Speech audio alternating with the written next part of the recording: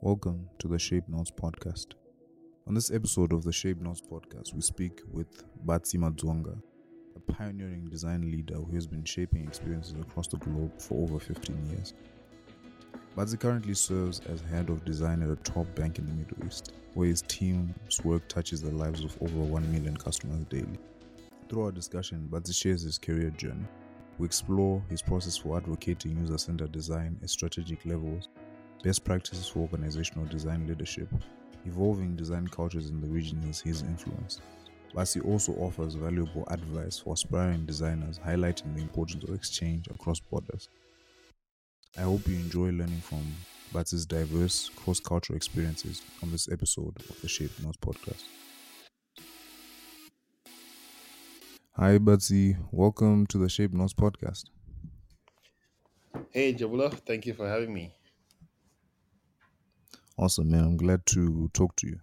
So I'm just gonna go ahead and jump into the deep end.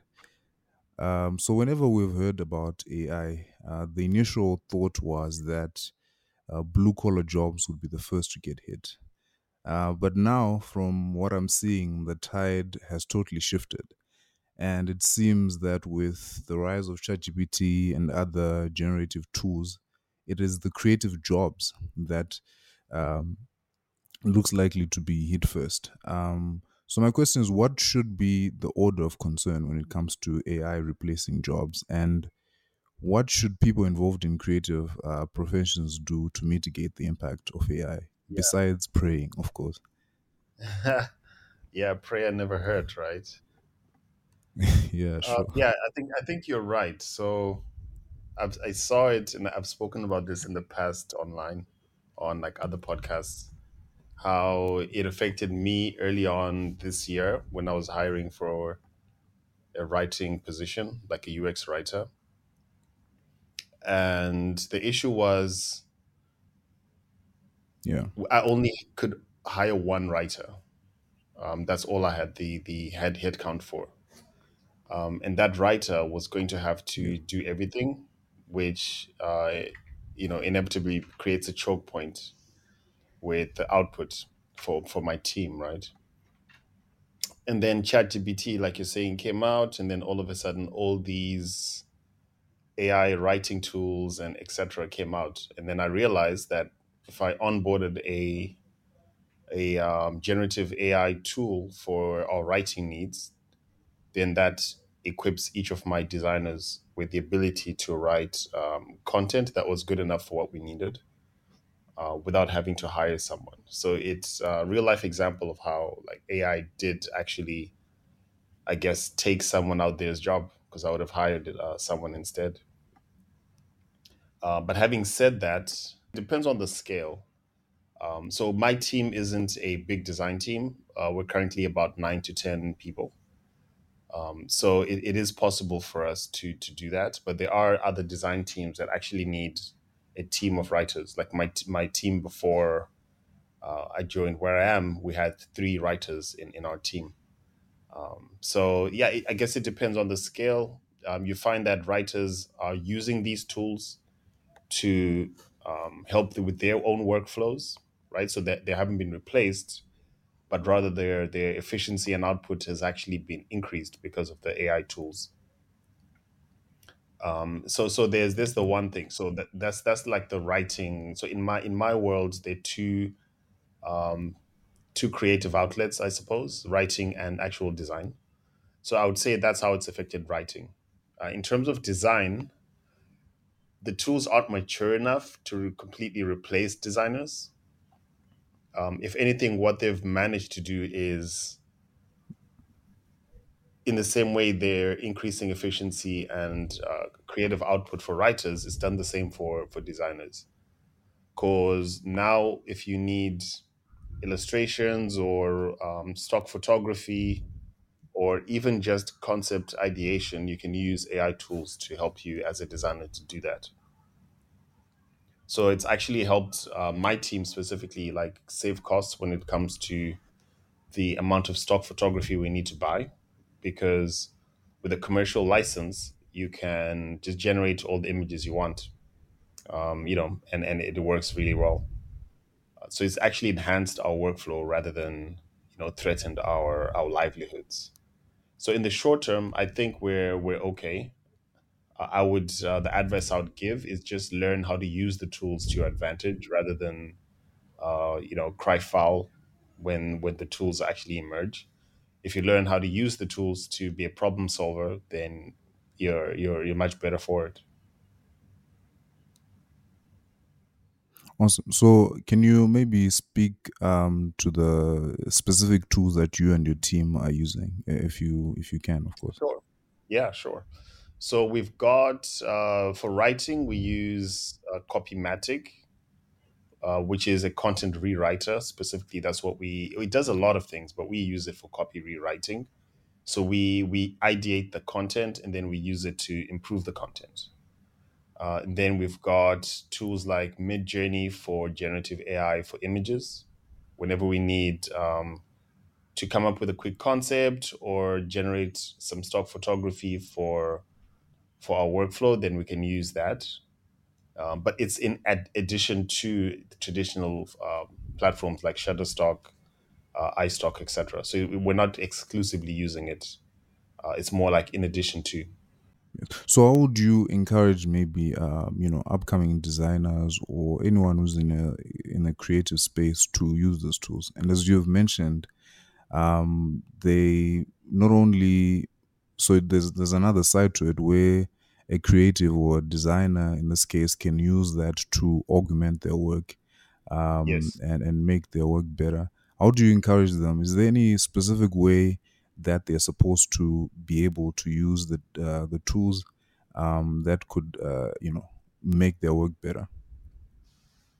Yes, yes, absolutely. So I think at the moment it's really about just learning the tricks of the trade, I guess, and learning what the platforms do, what they're capable of, because they really do a lot.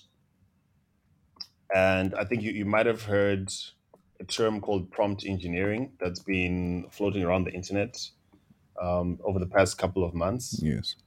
So that's essentially like how do you actually leverage the correct use of prompts to generate anything and everything you need. So yeah, I would say learn the tools. There are certain like magic prompt formulas that are out there. So like one example that I use is you define a subject and then an action or emotion that subject is performing.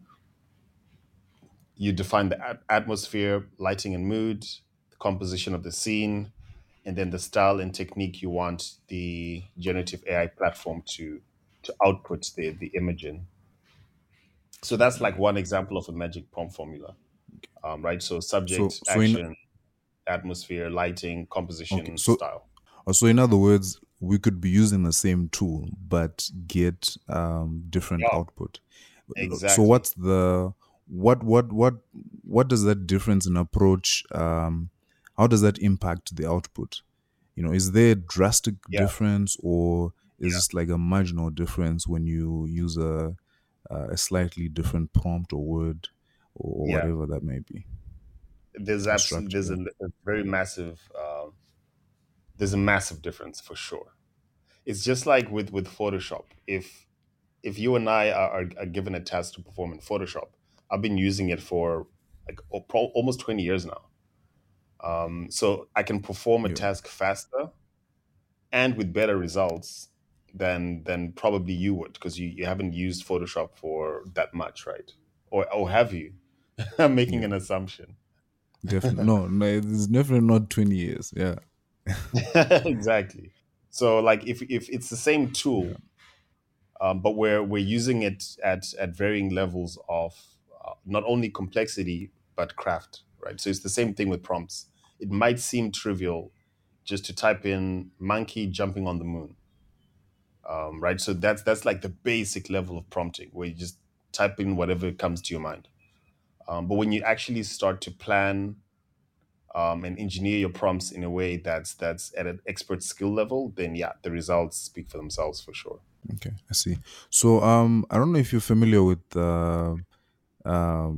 BJ Fogg's design model. I am not. Okay, okay. So maybe just to briefly explain it. So basically, it suggests that for a behavior to occur, you need three factors which must align. So that is motivation to perform the behavior, the Yeah. ability to successfully enact it, and a trigger that prompts um, the user or rather the prompting is then when the motivation and the ability meets that enables the user to carry out that Yes. action. So Exactly. this model is used by designers, and it kind of provides a useful framework for those that are seeking to encourage specific behaviors in order to simplify actions or motivate people to to do certain things. So this is just one model that other designers use, and so it was basically coined by this guy called Dr. BJ Fogg. And in his class, one of his famous students, Tristan Harris, is now, I think, the founder of the social. I'm forgetting the organization, but he also one of the other famous student was the founder of Instagram. So the point is, what do you have any sort of philosophical um, or models or approach that you take when implementing design? Yeah, it's a very interesting question, and you find that a lot of the times this stuff will start to come naturally the more you actually engage in design. Because Yeah, on when we're working on projects or features or like journeys on the ground, a lot of the research we do is is aligned with some of those philosophical approaches that, like, if we were to call them that, or like maybe yeah, we could call them design approaches, yeah, sure, right? So for example, um, I would say for us, because I work at a bank, a lot of the stuff we do is tends to be data led. So that's usually the first place we go, right? So we say a lot at work, like we make data driven design decisions, yes, and a lot of the times that really helps us get over the initial curve of what do we need to do and what problem are we solving, right? Then when it comes to actually the UX process and the design process, typically we try to follow some semblance of design thinking when we're trying to solve the problems, yeah, because we typically work in a very like agile manner, and we churn stuff out really quickly. So we've started to adopt a varying degrees of design thinking or design sprints to achieve the goal based on how much time we have. So that, yeah, I think, for us, that's like the biggest, like our biggest lever that we pull. So it starts with design thinking workshops with stakeholders, or at work we call them design huddles, where you hash out all the requirements and what's required, and then you iterate on a solution until you're ready to test. Then we test with customers, and then once it's actually ready to go into journey design, that's when some of the design principles that you just mentioned kick in, because they're yeah, varying ways of solving a problem, or different ways of solving a problem, right? So, for example, basic heuristics, things like, how can I describe this? So, one way we try to do it is bake in these principles within our design system, because typically we don't have a lot of time to think and iterate and research, because the deadlines are quite small. So we try to bake yeah, in rules when it comes to like defining the proximity of stuff on the screen and how customers perform an action from from the beginning to the end, like in a journey. Typically, those decisions we've thought of before and bake them into our not just our process but our actual design system. So how you space sections together, how you build components, and actually compose your journey is we try to bake that in inherently into our process and our design system, so that when we're in a bind trying to get a journey out, we make less mistakes because our system is built on sound foundations, I guess. Could you maybe take us through one project that was particularly interesting to you, especially on the when you were still doing the the discovery, the design thinking? Is there any in particular that that comes to mind? There is. So we were trying to build a feature that was family focused, and at the heart of it, the insight, I guess you could say, was in the UAE where I work and live. There's a really strong family component. So like in the Arab culture, the family unit is very strong, to the point Yeah. where people actually live in, like, I guess you could call them compounds, right, with their mothers, fathers, maybe sometimes even grandparents, all living in the same compound, your brothers and sisters. So we're trying to build a feature in the app that leverage the power of that construct. So how do Yes. we take the family unit and offer something of value to everyone within that unit?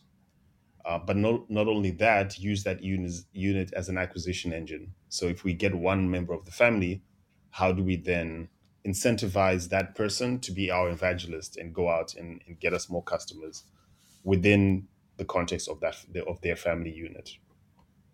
So it was a very interesting project because a lot of the stuff that we came up with resonated well with the people we tested it with. And even though we started, like, typically we start with some kind of assumption, this is one of the times where Yeah. that assumption held true, because a lot of the innovations we came up with to gamify the experience, to reward referrals, to get kids engaged and actually get kids to be our biggest evangelists. Because typically, like in a family setting, if a child wants something, the parent will give it. But if they can't give it without having the product themselves, then you automatically hook the parents as well.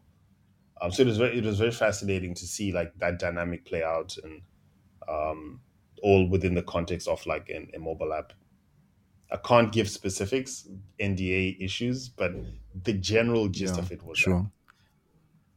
Oh, that's awesome. Yeah. So while we were speaking, I also kind of picked up some of what Fogg details in his model.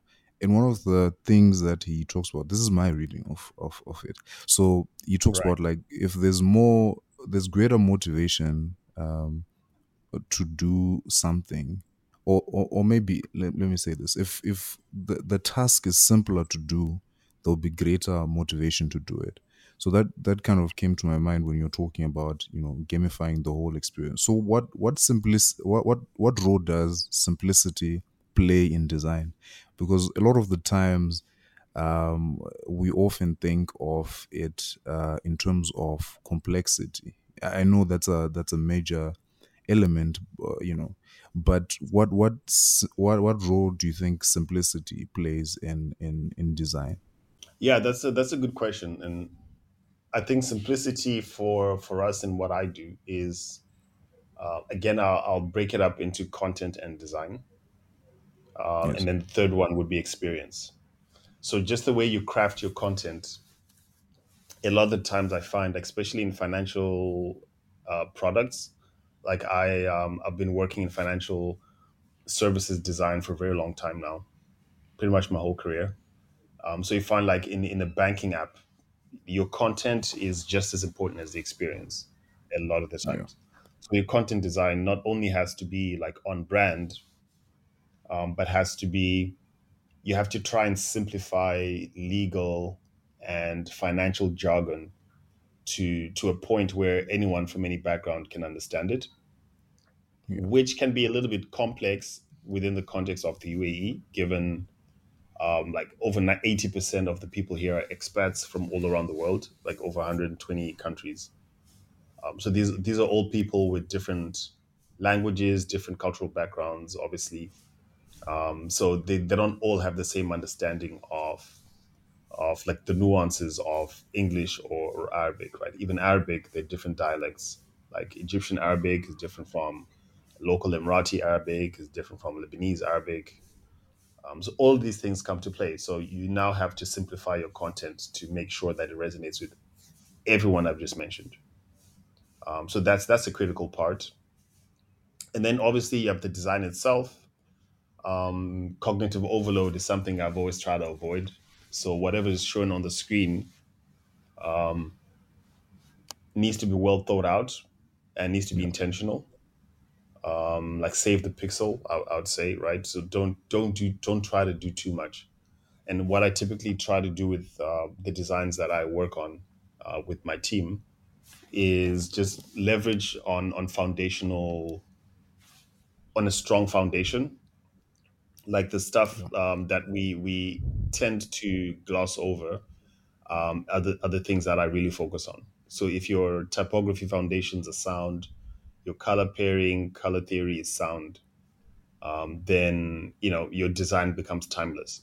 Like I try to avoid going with trends and design trends and things like that, because I want my design to be timeless, which then in turn not only keeps it simple, but it then resonates with anyone who sees it, because we're not trying too hard and we're not trying to follow specific trends from specific places in the world, right? And then the last thing is the experience. This one is key, obviously, because you can have a beautiful design, but if it's a complex system, it's not going to work. Yeah. So typically, what we try to do is, yes, you design. If you're designing a journey with, say, for example, 15 screens, it's good to look at the totality of that experience and try to make it simple. But you also need to look at each screen individually as its own system, which comes back to how we design our system and components and UX patterns within our design system to make sure that if you're using certain things and like comparing, if you're combining components together on a screen, that micro system in itself is not complex. So as you pile on the screens, the sum total of that is a simple experience. So just being mindful at every step of the way, like keep it simple. Don't try to do too much with too little. Yeah, isn't it interesting? Like when you're a consumer, you don't really think that you just kind of assume that things were just kind of clumped together, and Yeah, but you don't really think that there was like a thinking put towards where the logo is and where you're supposed to click and all these other things.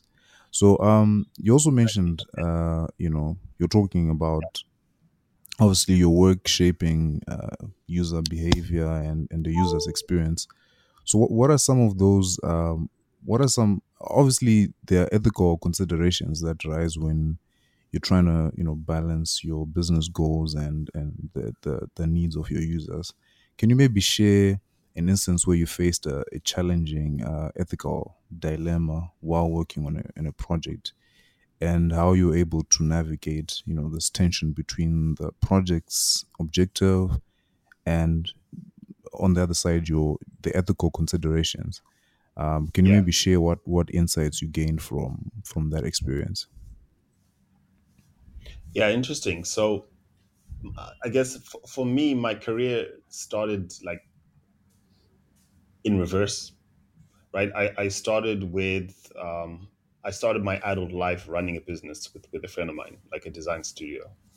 Yeah. So I basically started on the business side, not the design side, right? So Yes. I have a lot of empathy when it comes to what it takes to actually run a company. turn a profit, and at the same time keep your clients and customers happy. So that when it comes to framing it as an ethical dilemma, I have empathy for both the customer and the business itself. Yeah. I remember in this year's config conference, there was the first speaker spoke about how design without business is just decoration. The VP of design at Netflix, Yeah. and that really made sense to me because that's how I've always looked at it. Like if your company isn't doing well, that doesn't help your customers either, right? And if customers are super happy, but the stuff you're working on is doesn't make any business sense to the bottom business's bottom line, then it's a short-lived victory for the customers from the customer's perspective, Yeah. because they're going to get emotionally invested in a business that has no longevity, right? So there's a balance you have to make. And as I now like move into design leadership for the past 2 years, I'm now actually realizing exactly what he said. Like design without the business side is just decoration. Yeah. Business needs are just as important as customer needs, which is a bit controversial because as designers, we've always been told that the customer is right, customer first, do everything customer and user centric in all those things. But if you don't have a robust business and a strong business case for the stuff you do, then you're not really helping the customer at the end of the day. So there's like Yeah. a delicate dance you have to do. So I can't say I have an example that where I've had an ethical issue because, like I said, my career started in reverse. So I've never Okay. been in a situation where business is trying to push their agenda and I'm in a corner saying, "Oh, but you're messing up the customer, which is unethical, etc." It's always been, where do we find the balance, right? If you make the customer happy, the business thrives. If the business thrives, the customer is happy. So it's almost like a closed loop system. Yeah, I think you're right. It's interesting you mentioned Netflix because Netflix and your Netflix, your Googles, your Facebook, they're often at the center of this controversy when it comes to ethical issues around Right, their right. products and how they're addictive and all of that. But I think you put it very well that at the end of the day, their business, they're supposed to be um, you know, they are offering a service. So, what, like you said, needs to be done, I think, is to create a win win situation where the business is meeting its objectives and the users are Yeah. also happy, but also, in this case, maybe consuming content in a healthy way. So, yeah, I think that you're spot on. There should be some sort of balance. Maybe you can take us back to your own journey as a designer and how you got to where you are today. Yes, sure. So I've always been a designer. Often people ask me how did I get into design. It's more like I've always been a designer. So maybe before you proceed, like, uh, are designers born or made? Maybe you can start with that. Good designers, average designers, amazing designers. What kind of designers? Because we can't generalize, and that's Okay, it's can't answer that question like in a let's talk general about way. like good designers. Good designers, are they born or Good made? designers are both born and made. Yeah. So if we expand your question a little, right, before I Yeah, go into my backstory. So as with everything, designers are in a spectrum. They're the ones that are in it because they're not very good technically, right? So yeah, they're not good at sciences. They're not good at commercial subjects like accounting, etc., which requires maths. They're in design because that's what they do. And typically, these people because they're the ones that say, "Oh, I hated maths at school," or yeah, coding is so difficult, I can't wrap my head around it. Those are the people that are pixel pushers, which isn't a yeah, bad thing. I'm just categorizing them as this is who they are. So when that person goes home and gets home, what are they doing? Probably things that are not design related, because design for them is a job, right? Yeah. On the other end of the spectrum, you get people like me, who, for as soon as I could hold a crayon, I was drawing. When I was 6, I was creating comic books. By the time I was in university, sorry, at high school, I was drawing characters and um, um, drawing whatever I could from like cartoons I watched. I was always drawing to Yeah. the point where like my 10,000 hours of expertise, I probably gained that by the time I was like 9 because I was always drawing. All right. So I've always been a creative. And when I get home from work, what am I doing? Designing, whether I'm drawing or working on a personal project that's design related. That's what I do, right? I can't picture myself doing anything else. So those two designers are different. One is, I guess you could say, I was born to be a designer, I guess you could say. Yeah. But you get other designers that are actually classically trained, because I didn't study design either.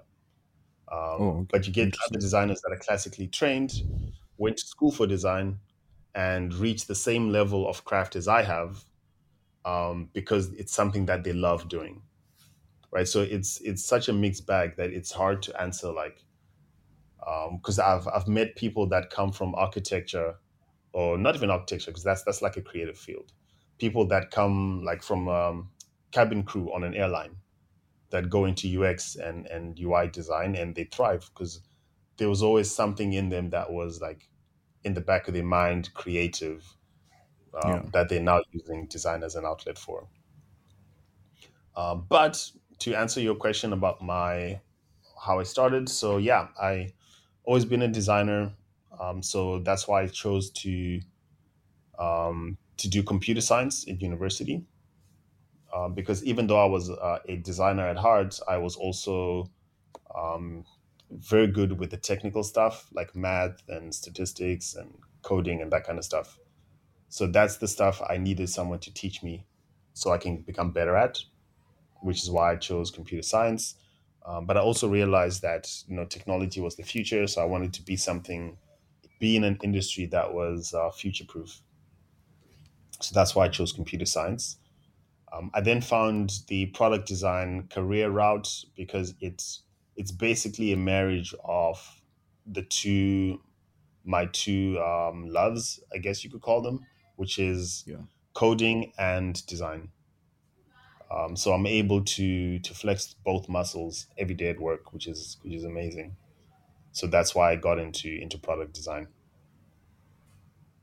That's awesome. So, just take you back a little bit. Like, how did your African parents react to you drawing all the time, or because um, yeah. So how did they react to that? Were Yeah. they supportive in any way? Did they nurture that passion or interest? What was the response from your parents? Yeah, we're blessed that we have like amazing parents. I mean, I guess part of the reason I had the eureka moment with art is because my dad used to draw a little. Yeah. I'm currently writing a book on design, and I mention in the beginning of like the first chapter how I got into it, and I'll never forget the moment when my dad was trying to spend time with us, as dads do. So he sat me and my sister down with like a blank piece of paper, and he drew, that classical African scene with like the hills, the sun, a river Yeah. running through the middle, like maybe a hut. So he drew that Yes. scene, and then the footnote at the end was a little V, curvy V shape that represented a bird. And Yeah. when he did that, it struck me, right? Because everything else he'd drawn on paper was pretty complex geometrically, right? So it's like long curvy lines to make a river. You're combining like a few shapes and lines to make a hut. Clouds are made up of a lot of curvy lines. But when it came to the Yeah. bird, it was just like a simple V. And that struck me even today. That's why I'll never forget that moment, because that's when it clicked for me that art was just putting the right line in the right place. And that's where my love for the art form started, because it's like we were talking about simplicity before. Something so simple. There were no feathers, no beak, no eyes, no feet, no claws, nothing. But you could still recognize that it was a bird. And Yeah. I felt like Awesome. that's a really powerful medium. So that's how my love started. So it was no surprise, I guess, to them. Also, I guess because it's something I was good at, it's very easy for parents to support you if you're good at something, right? Yeah. So yeah, my parents have always been supportive, even to the point when they paid for 3 years at UCT in South Africa to study computer science. That was not cheap, yeah. Yeah. So, and they funded it all by working hard and funding my studies, even to the point where I graduate and I say I'm not going to be a developer, I'm going to be an artist. Right? They still Yeah. supported me. They never said, "Are you crazy? We paid all this money. You need to get a job as a developer." Right? They never said that. They supported me Yeah. all the way.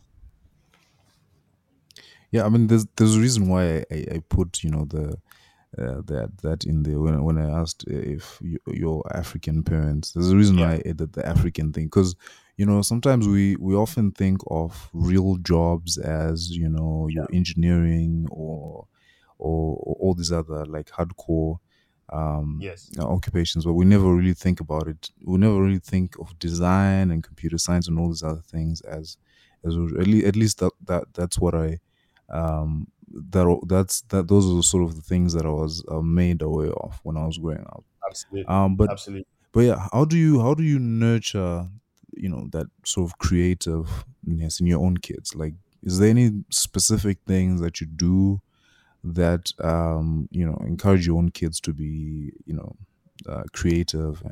and Yeah. yeah, Absolutely. So there are a few things. So if you ask my 6-year-old daughter what she wants to be, she says, "I want to be a designer," yeah, which I found no amazing because surprise. yeah, because I think I represent that career path well enough for her to think it's a noble pursuit.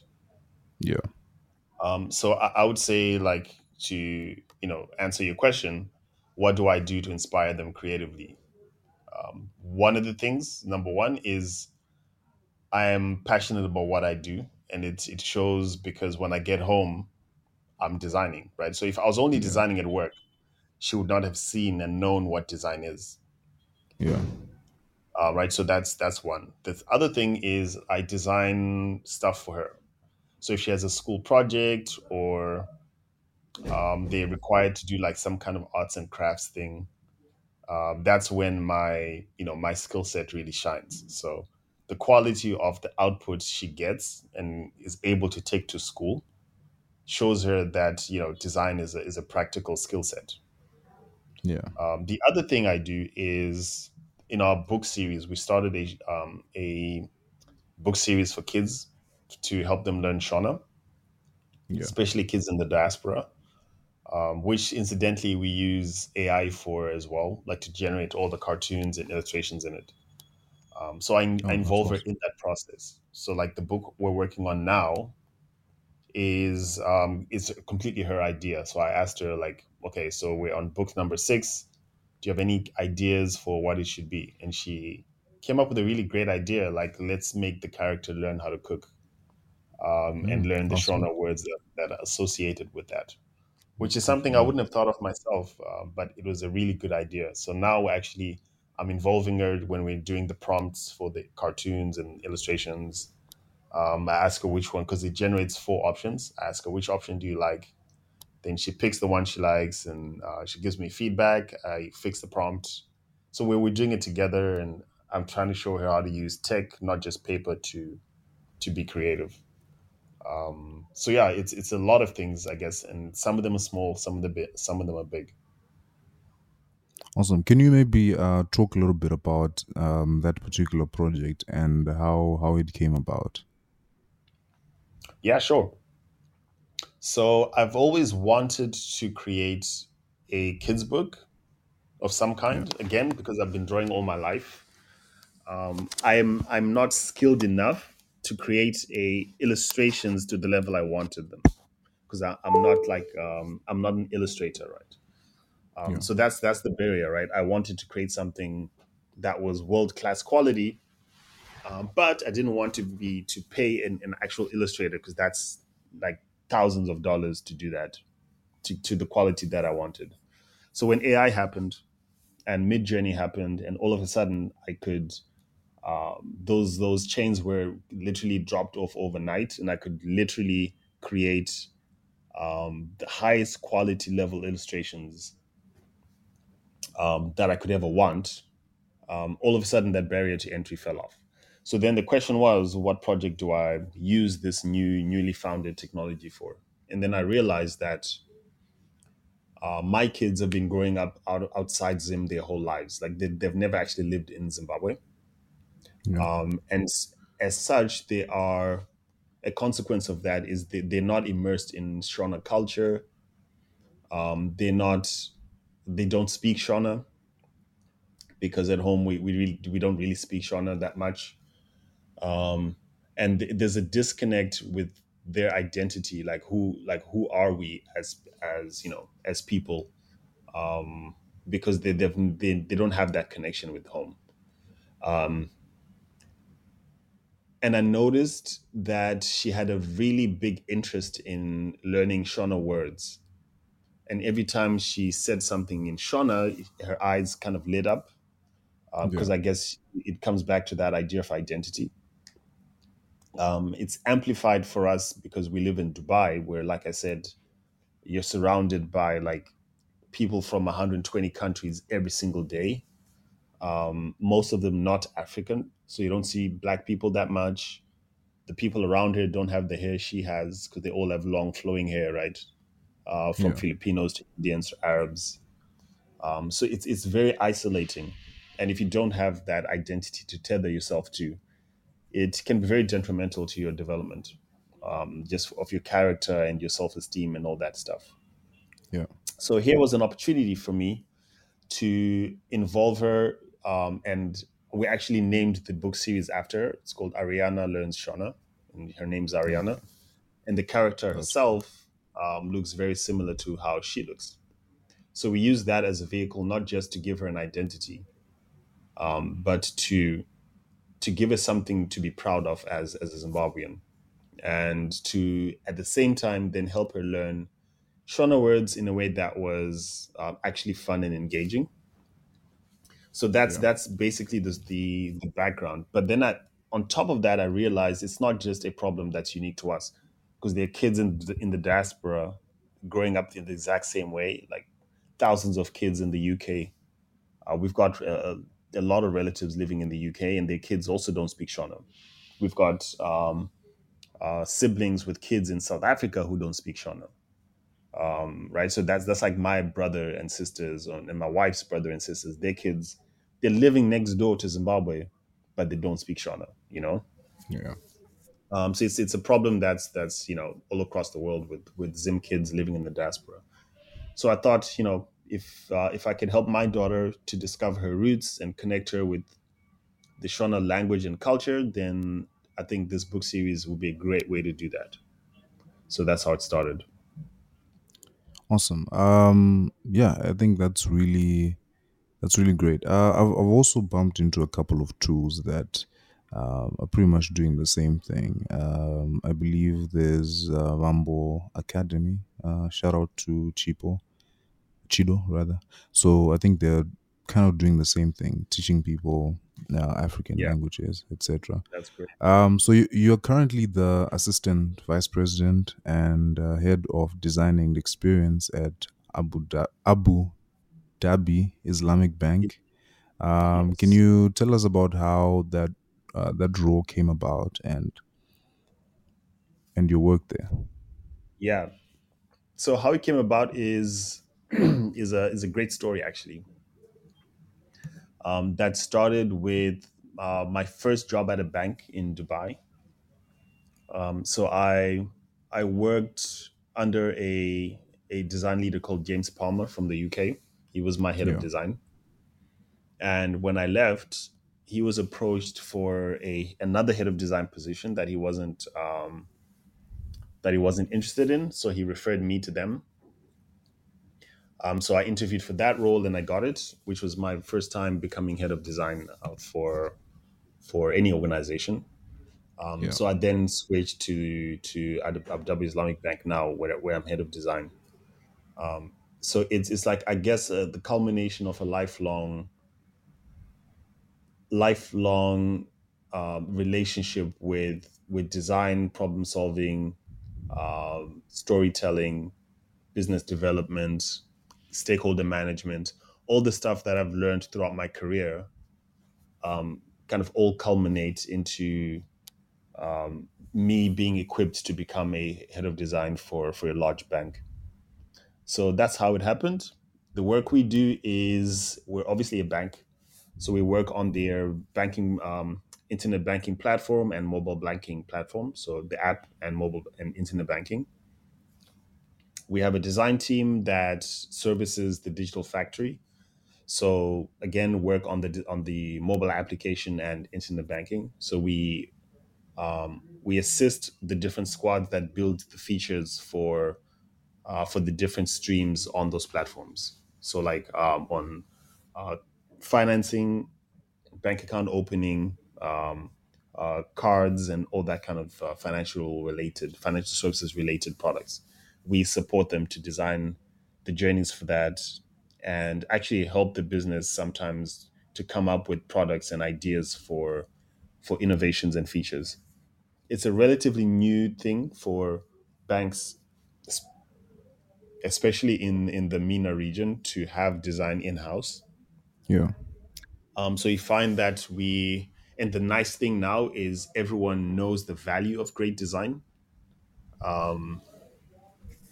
So we're respected, I would say, we're within our peers and stakeholders, from the perspective that they know that if we don't build a great experience, their competitors are, they're going to be left behind.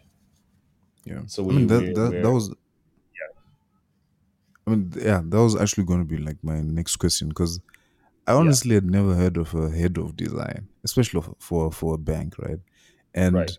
um, it's so, I suppose my next question would be, how do you, first of all, how can you maybe articulate why it's important, why design is important, especially in the sort of digital age, which at this point has been kind of accelerated by COVID-19. Because when COVID-19 happened, a lot of companies, when they were, if they had been ignoring the sort of digital landscape, they started, you know, taking initiative towards, different things surrounding making their products digital, or increasing their online presence and so forth.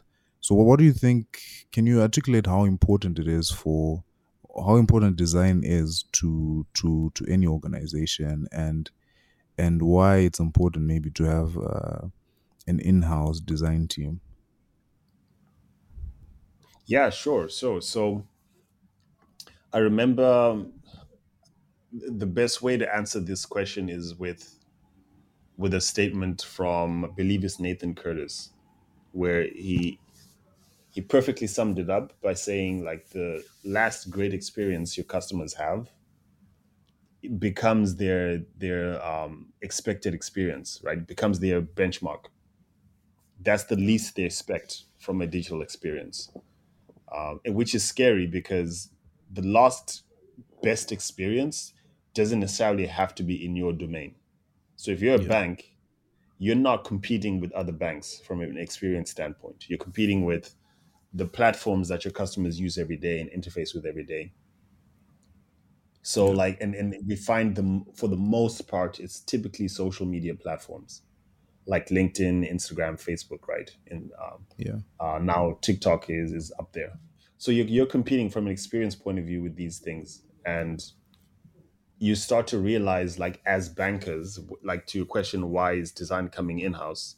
They're starting to realize that we're great at being bankers, but we're not so great at building, like, engaging customer experiences, because that's a completely foreign and alien field to what traditional banking is. Yeah. So the role design brings is to elevate the digital experience for our organizations to the point where we start to compete with platforms that aren't even in our domain, because that's what really we should strive for, to be the best, not just in financial services, like be the best experience, period. Yeah. Like benchmark yourself, especially if you think of like the peripheral things like onboarding, managing your platform, customer service, and all those like peripheral things that are global, doesn't matter on what platform it is. Like you're basically benchmarking against how does Airbnb do FAQs, for example, or how do if how does Airbnb do dispute resolution with their customers, right? So how do we bring that in from a banking perspective and have an experience that's just as great? And all of these companies are investing in design much more than we are, right? Obviously, because like I said, it's a fairly new thing to have design in house at these companies. Yeah. And so you're at the pleasure of learning from companies like Airbnb that have invested in design for over a decade now and have designed teams with hundreds of people in them. So yeah, so I would say that's the value, and it's very obvious now where like your business's success is, it's inextricably linked to how well your digital platform performs within the context of your strategy going forward as a business and your bottom line. Yeah. It's like if your app fails and 90% of your customer base uses your app every day without having to go to the branch. If your app fails, then your branch infrastructure can't support it, because banks, like over the past 2 years, they've been closing branches like crazy. Like, Yeah. I guess it also accelerated by COVID now. So if you have nowhere to serve your clients and your digital platform collapses, like what are you going to do? That'll cripple your entire infrastructure as a company and as a bank. So it's really important now. Like it's becoming more obviously important. Like banks need to really focus on digital. That's why you get like digital factories where I work starting to come up, and banks now investing in having design in house. And to answer your question about why have design in house, it's more of not only protecting your IP, but also it's more cost effective, more efficient, and in all those good words, it just makes a lot more Yeah. sense to have it in house. Yeah. And like you said, I think I like your point about it not just being a competition between yourself and your industry peers, but also all sorts of service, because we essentially live in an attention economy. So Yep, you're really fighting for users' attention, and sometimes they'll expect you to deliver the same experience that they're getting from Facebook and all these other things. So yeah, exactly. I think you make a good point on why it's important to actually be intentional about the way you design things. And I think also, like, maybe to my earlier point, it's also an issue of motivating certain behavior, right? So you want Yes, and going back to the simplicity point, you want to create something that is really easy to use, but also appealing in many ways. So um how have you seen the design industry evolve, and what challenges have you faced as a result, since you mentioned that you've been doing this for a little over 15 years? yeah. So I've seen it evolve. So I started in predominantly print design, I guess you could say. Yeah. Things like flyers, brochures, things like that, billboards. And then social media really kicked off, and digital advertising, like with Google, really kicked off. And we started to transition a lot more into design for digital rather than print. Yeah. So it was less book layouts and like brochures and magazine layouts, and now there's more social media post designing. website designing, creating like ad campaigns and things like that online. So it's evolved from traditional media to becoming almost exclusively digital design now. Yeah. It's not that often you see a company, designing and printing flyers. It's not cost effective. You'd rather put the $500 you were going to use to print flyers, put that on Google Ads instead, right? Your ROI there is much higher. So the evolution is now predominantly digital design. That's certainly where the best career path is now, certainly. Yeah. So yeah, that's I guess that's how I'd say, like, I've seen the evolution go forth. What was your other question? The extension was like the challenges that you face as a Yes, result exactly. of this sort of evolution. Yeah, that's yes. So the challenges, I think it's always just trying to stay abreast with the Yeah. change, because now, like we've been saying, there's now AI, but there's also now spatial design with Apple releasing their Vision Pro. It's now made mixed reality mainstream, I guess you could say. We've always had virtual reality, we've always Yeah. had augmented reality, but we've never really had practical applications for mixed reality. So now what we're trying to do is trying to see if, like, from a banking perspective, for example, like, a few years from now, when Apple releases their Vision, like the basic version of Vision that everyone can afford, when mixed reality is now like an everyday thing, it's a completely different paradigm to design for. Then you have Elon Musk, for example, working on Neuralink, which interfaces technology directly into your brain.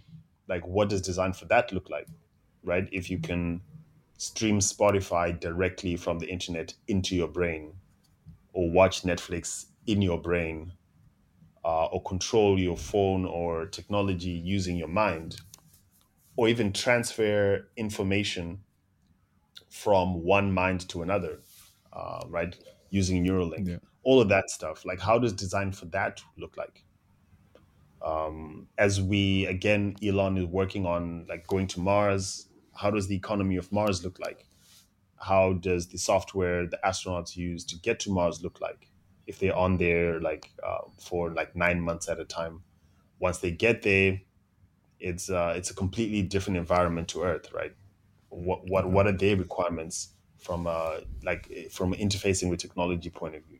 There are all these things to think of, and it's all really powered by technology, and how it's forever evolving and getting better and better, and even more controversial, and all that. So it's a fun space to be, because the challenge is just to stay motivated and stay interested and keep learning. I guess that's been the challenge I've had, because I guess I'm old enough to remember dial-up internet and floppy Yeah. disks, Yeah. and now I'm still young enough to be able to be on top of AI, like right now. So it's a very Yeah. weird place to be. Like, I'm old and young at the same time. Yeah. So the challenge, I guess, is just stay relevant. How do I, as Batsi, stay relevant as a design leader when I am the people that my team are like digital natives. Like, some of them are in their 20s, and they grew up with, like, as digital natives, and how do I keep them motivated and them inspired without seeming like I'm an old timer? Yeah. Yeah. Maybe let's speak about your team. So what is the process of assembling a great team? What sort of things do you look for um, in a team member or an individual that is going to be Yeah, joining your team? yeah, that's a really good question, and the way I always answer it is, for me it's a unique process, because I'm 37. I've been a designer for 37 years. Yeah. So I've developed a gut feel and almost like a compass for recognizing a great designer. It's like an innate feeling that when I meet someone, I know if they're a good designer or not. It's a weird thing, but that's my process. I just go Yeah. with my gut feel because that's how I can find kindred spirits, as you'd call them. So to assemble a great team, some of the things I look for is some of the things we've been talking about. So like, how passionate are you? If you're not at work designing, what are you doing when you get home? How much passion do you have for applying design to solve problems outside work? How in tune are you with changes happening in the world from a design perspective, like the technologies that are Yeah. emerging, how design applies to that? How infectious is your energy? Because if you're passionate, that energy is going to rub off on your teammates. Yeah. I want people that can energize the people in other people in the room just by their passion for what we do. An important one is, how good are you at telling stories? So Yeah. when you're explaining your design process and all that, like, can you articulate and sell me on the vision of it just by how you present your ideas and tell a story? Because with the stage we are now, most of our work is actually working with stakeholders hand to hand. Right, so it's design is probably like 20% of what we do. Most of it is Yeah. just problem solving and stakeholder management. So if you can't convince a stakeholder, like we're saying, right, the balance between business and customer needs, if you Yeah. can't convince a stakeholder trying to push a business agenda, or if you can't convince a your peers that your design is well founded and is the right thing to do, like, it's then you won't be a really effective team member or effective designer. So I would say, like, that ability to influence people and convey your design decisions in a compelling way is probably one of the biggest thing I look for. So in my interview process, I design it in such a way that I can get a measure of that. That being said, I'm gonna put you on the spot. Like, do you think you have a great team, or how would you Yes. So describe your team? Yeah. yeah, so most of my team I inherited, and both times I've been Yeah. head of design, I was blessed enough to have inherited a great team. Okay. So I have an amazing team. So when I joined, I've been there for 11 months now, and I personally hired two extra people that also have Okay. turned out to be amazing. We just hiring someone now, and he's amazing. So yeah, it could also be a consequence of the type of people that go into creative art forms and design tend to Yeah. be great people just in and of themselves. Like, it's a very small percentage of designers that are crappy people or crappy human beings. Maybe that's a consequence of that. But yeah, my team is amazing.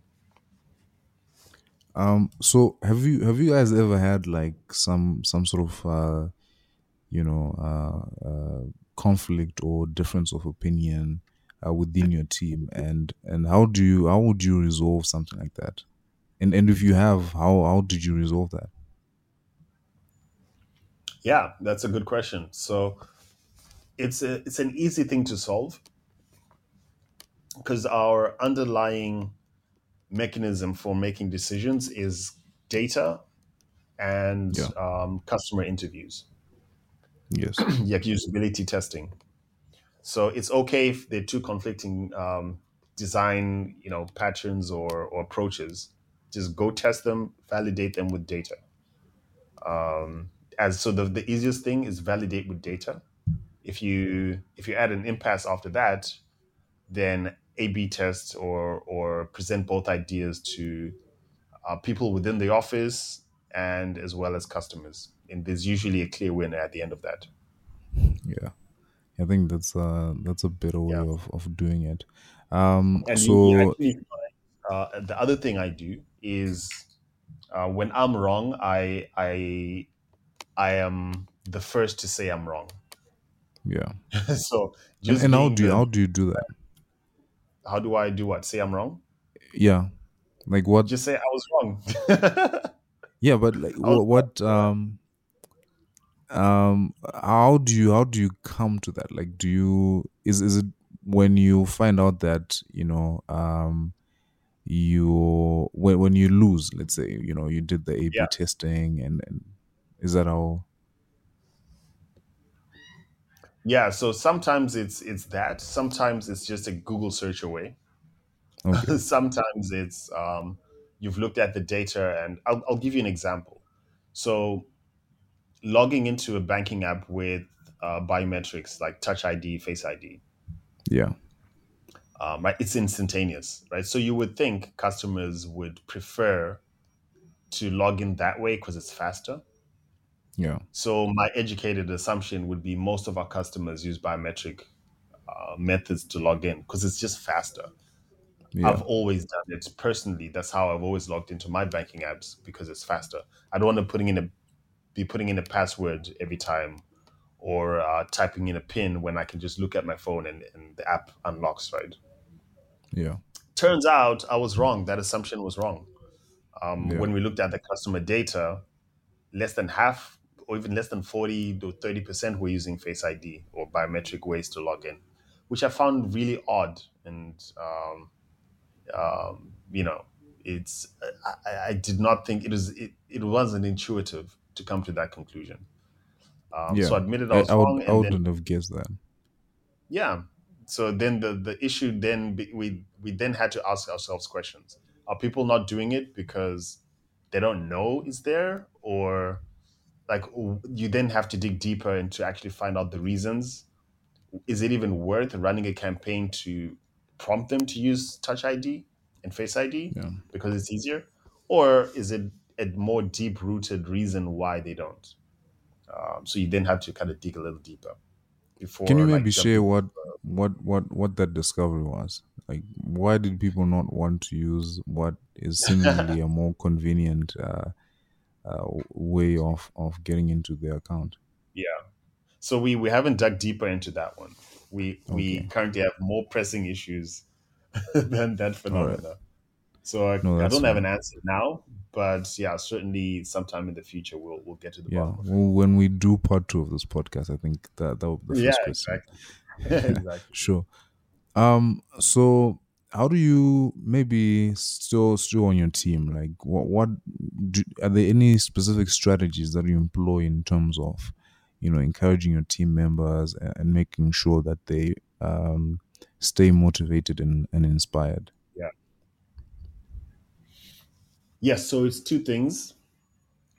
The first thing is something that Gary Vaynerchuk speaks about, and he always says each individual is different, Yeah. and what motivates us. Not only is what motivates us different, but it also evolves over time. So for some teammates, they might be motivated by money. Some might be motivated by title. Some might be motivated by working hours and work-life balance. Some might be motivated by recognition from the business, Yeah. and the list goes on, right? And the only way I can know is if I talk to them at a human level once a week, sit down with them, and just find out how they're doing. How's your wife? How's your mom? How are your kids? Are you happy? What's going on with in your life? One example, for instance, when this when this approach really worked was in my previous role. One of my designers was getting married, and no one in the team knew. And it's Oh, only really? after I spoke to him and during our one-on-one sessions, he mentioned, "Oh, by the way, I'm getting married," and his motivations completely shifted. So Yeah. before he wanted to move to the UAE, he was based in India. But now that he was getting married, he was thinking of the future and decided he was going to move to Canada instead, and get on that citizenship, track for him and his future kids. He was not thinking of them, which then meant he was thinking of leaving, which then meant I needed to think of a succession strategy, right? Because we needed to replace him, and all of that happened because I just asked him. Right? He could have woken up 2 months later and just resigned, and Yeah. I wouldn't have seen it coming. So just speak to your team members at a human level, understand what they want for their careers and what motivates them, and then you can have a tailored approach. And this is a luxury, obviously, I have because my team isn't a large team, so I Yeah. can easily do this. So that's the first one. And then the last thing is, or the second thing I do is just be a motivation myself. The way I carry myself, the things I do outside work, the level of excellence I aspire to and I represent, all of that Yeah. needs to be aspirational. They need to look at me and say, and be inspired just from the way I carry myself and the things I achieve and the feedback the stakeholders give us because of the things I implement within the design team. So all of that I think is typically how I approach it. Like, be the change you want to see in your team. It all starts with the leader and filters down. And I always tell them, like, the fact that I it's another thing Gary Vaynerchuk says, like, I work for them, they don't work for me, Yeah. or I'm there to serve them. They're not like my subordinates. My whole job is to make sure that their experience at work is a positive and happy experience, which means I'm beholden to their requests and their needs. Yeah. I think that's awesome. So, is there any advice that you would give to aspiring designers that are looking to build, a successful career in design and that's aspire to be where you are? What advice would you give to individuals like that? Yeah, it's a lot, but I'll try to condense it into like three or four things. Okay. The first one that made a big impact on myself was incidentally Tom Ford. I watched a YouTube video where Tom Ford was doing a makeover to a bunch of guys, and he said, like, one of the things, because he's obviously a fashion icon, so his comment and statement was more inclined with fashion, but he said, like, dress for who you want to be in 5 years. Yeah. Like, if you are a filmmaker, dress as if you're going to accept your Oscar, Yeah. right? So for me, it made sense, because if I ever wanted to transition from being just a designer to being in a position where I'm a design leader, then the people around me need to see me in that light. Otherwise, how Yeah. will I ever be promoted if people can't imagine me as that which I want to be, right? Exactly. Which, if you remember how I described, I got into design leadership, was my former head of design referred me, even though I was just a designer, he referred me to a company that was looking for a head of design, Okay. which is something he Interesting. wouldn't have done if in his own mind's eye he couldn't have pictured me in that position, right? So Maybe. it's obviously not Maybe. just the way you dress. Yeah, you Did he ever share with you why he recommended you no, specifically? I never asked. Okay. I never asked, but Sure. I have tried to think on it and come up with my own conclusion, that I can then use to give advice, to draw from and give advice from. But I never asked him. Okay. But I think it's the essence of it is he had to see me in that position, and be confident that I can do the job. Because when you look at what's required as a design leader to transition from a designer, an individual contributor, to being a design leader, it's Yeah. two completely different skill sets. Yes. Yes, it's good to be a hands-on design leader. So even today, I'm still a hands-on design leader. I do some of the designs in order to set the bar for my team from a craft point of view. I have to step up and actually show them where my vision, what my vision is, right? Yeah. So I'm a hands-on designer, but my skill set is now more towards people rather than design. Yeah. So people, in the sense that I'm a custodian of their lives and their careers. So I have to, like we said, I have to inspire them. I have Yeah. to motivate them in all those things. Then I also have to deal with people that are not designers from the business side. I have to understand the strategy of the business, the 5, 10 year strategy of the business, and how design can help us get there. I have Yeah. to come up with innovations and present them to senior management. Without them, so you basically have to be proactive, right? I have to manage Yeah. relationships between ourselves and the different departments like developers, products, business, compliance, risk, all of those people that we work with at the bank. I have to cultivate relationships with them so that if we come up with a suggestion that inherently impacts their KPIs and their bottom lines, right? Yeah. If I say move the transfer campaign banner from here to here, it's going to affect the it's going to affect the conversion rate of that banner, right? So there's an inherent level of trust that they have to have within us to accept that change. So Yeah. how do I cultivate that relationship to the point where they trust us because they see us as thought leaders within the design space, but also as like masters of the craft that we're engaged in. Yeah. And then there's the IT side as well, where we interface with developers all the time. So again, because I'm technically proficient, I can have conversations with them about the code they're writing. We can review the code they're writing. Recently, we actually came up with a pipeline for converting our designs, part of our design system into code, so that we can lessen their burden while at the same time, whilst at the same time making sure that the quality and output that we want from the design decisions we made is seamlessly transitioned into code because we're actually contributing to that. So Yeah. it gives us ownership. So it's doing all of those things that are beyond being an individual contributor. I think Yeah. is what you need to start doing even before you're in that position. And those are the things I was doing when I was a designer. I was going above and beyond my role as a designer to help solve other departments' problems, not even design related problems, just Yeah. and also providing value beyond just design. All of those things you need if you want to transition and if you want to grow in your career and if you want people to see you as more than just a designer, you need to do all of those things. Yes.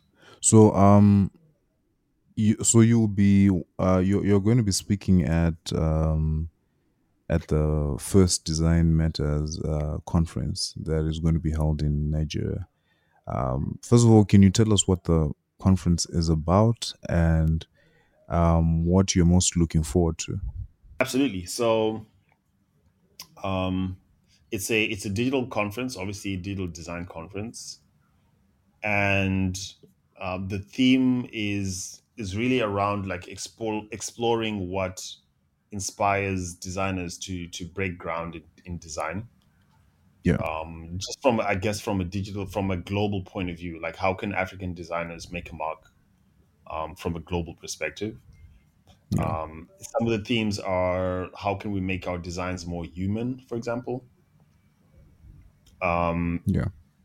And then they're also going to look at the Scandinavian design philosophy and how that can be embedded within the African context to help us design more human products and more customer centric products. Because design matters, Awesome. it was founded in Denmark. Okay. That's why they're steeped quite heavily in Scandinavian design methodologies and philosophies. So part of what they're doing is bringing that into an African context and helping that ecosystem evolve based on like mature design philosophies that are in Europe. Yeah. What I'm looking forward to is just connecting because I've really connected with African designers for most of my career, I guess, when I became a design leader, because it happened whilst I Yeah. was out of Africa. So just going back and showing them that even though I'm a black designer, the sky's the limit to what you can achieve Yeah. if you can demonstrate the value you bring to the table. So I always say, in Dubai, where I live, in most of the companies I worked, I was like the only black person in the Yeah. entire company. And these are companies with like a couple hundred people. You'd mostly get Indians, South Asians, like Arab people, Yeah. obviously because just of where we are geographically located. So I'd be the only black person. So I never thought that, because I was such an extreme minority, I never really saw myself being able to climb the heights of being able to climb. Yeah. Even now, where I am, I'm the only black person in the digital factory, the entire digital factory. It's crazy. So Yeah. It's it's it's really yeah, it's crazy. And the why I'm saying that is it's a testament to the fact that there's no boundaries for what you can achieve, despite how you look, yeah. if you can prove that you can bring value. How you look and where you're from is irrelevant. And I've Exactly. had people message me on LinkedIn from Africa, like black designers, Yeah. who are becoming motivated because they've seen me do it and they know that they can do it too. So going back to Africa, Nigeria, and actually going on stage and presenting my life story, hopefully will motivate some designers that are in Lagos to aspire to becoming more than they thought was possible. Yeah, that's awesome. I was actually, you've answered my next question in detail. I was going to ask you if you're traveling to Nigeria. Yes. But yeah, I think it's interesting that you mentioned, the sort of Scandinavian philosophy around design and so forth. You kind of, when you were speaking about like that that picture that your dad drew, and you're talking about the clouds, and you're providing great detail. It just reminded me of, so I recently wrote an article that was exploring African, like fractals in African design. So Oh fractals yes. are, Yes. yeah, they're basically, patterns that scale, that that repeat themselves at different scales.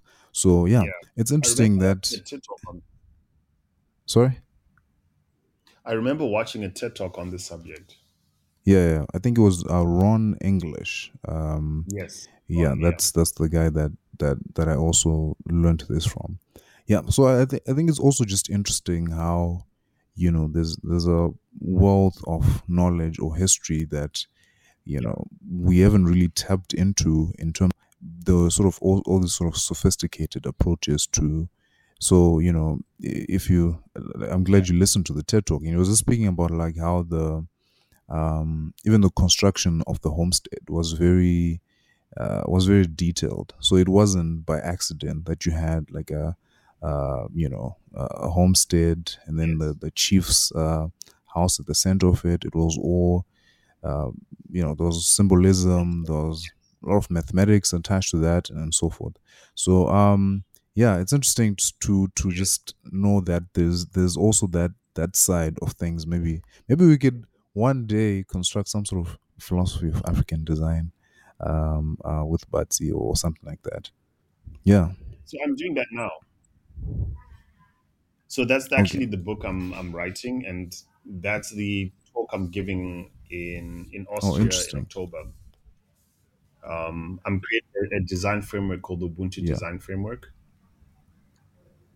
which essentially, because the problem statement is what we're taught as the right process in Yeah. design, especially product design, is typically Yeah. not what happens on the ground, just due to resource issues and time issues, time constraints, and all those things that we experience every day in our professional careers. Like we can't do and go Yeah. through the proper design process.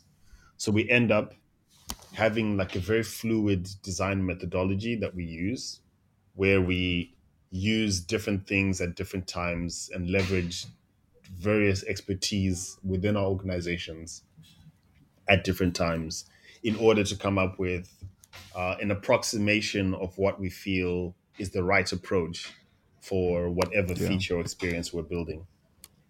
And I started to find a lot of parallels between the idea of an organization being a community and how the Ubuntu philosophy and value system is geared towards having that holism and interconnectedness between the various aspects of community, not just people, but your environment, the animals, yeah, your the ecosystem that the communities live in, to your spirituality, all those things that make Ubuntu such a Yeah. powerful concept within Southern Africa. I saw a lot of parallels between that and product Yeah. design. So yeah, I'm working on that now, and what I've tried to distill it to is four pillars that start with the individual, the family construct, community, and then Yeah. finally interconnectedness. So yeah, I'm going to bring that to the world stage in October in Austria, and yeah, let's see how Africa can contribute to Definitely, to we're the design definitely going to be space. looking forward to that. Can you maybe share, with us where listeners can find the book? Well, not the book, but the children's book. Yeah, So yeah, and whether so they can find you online.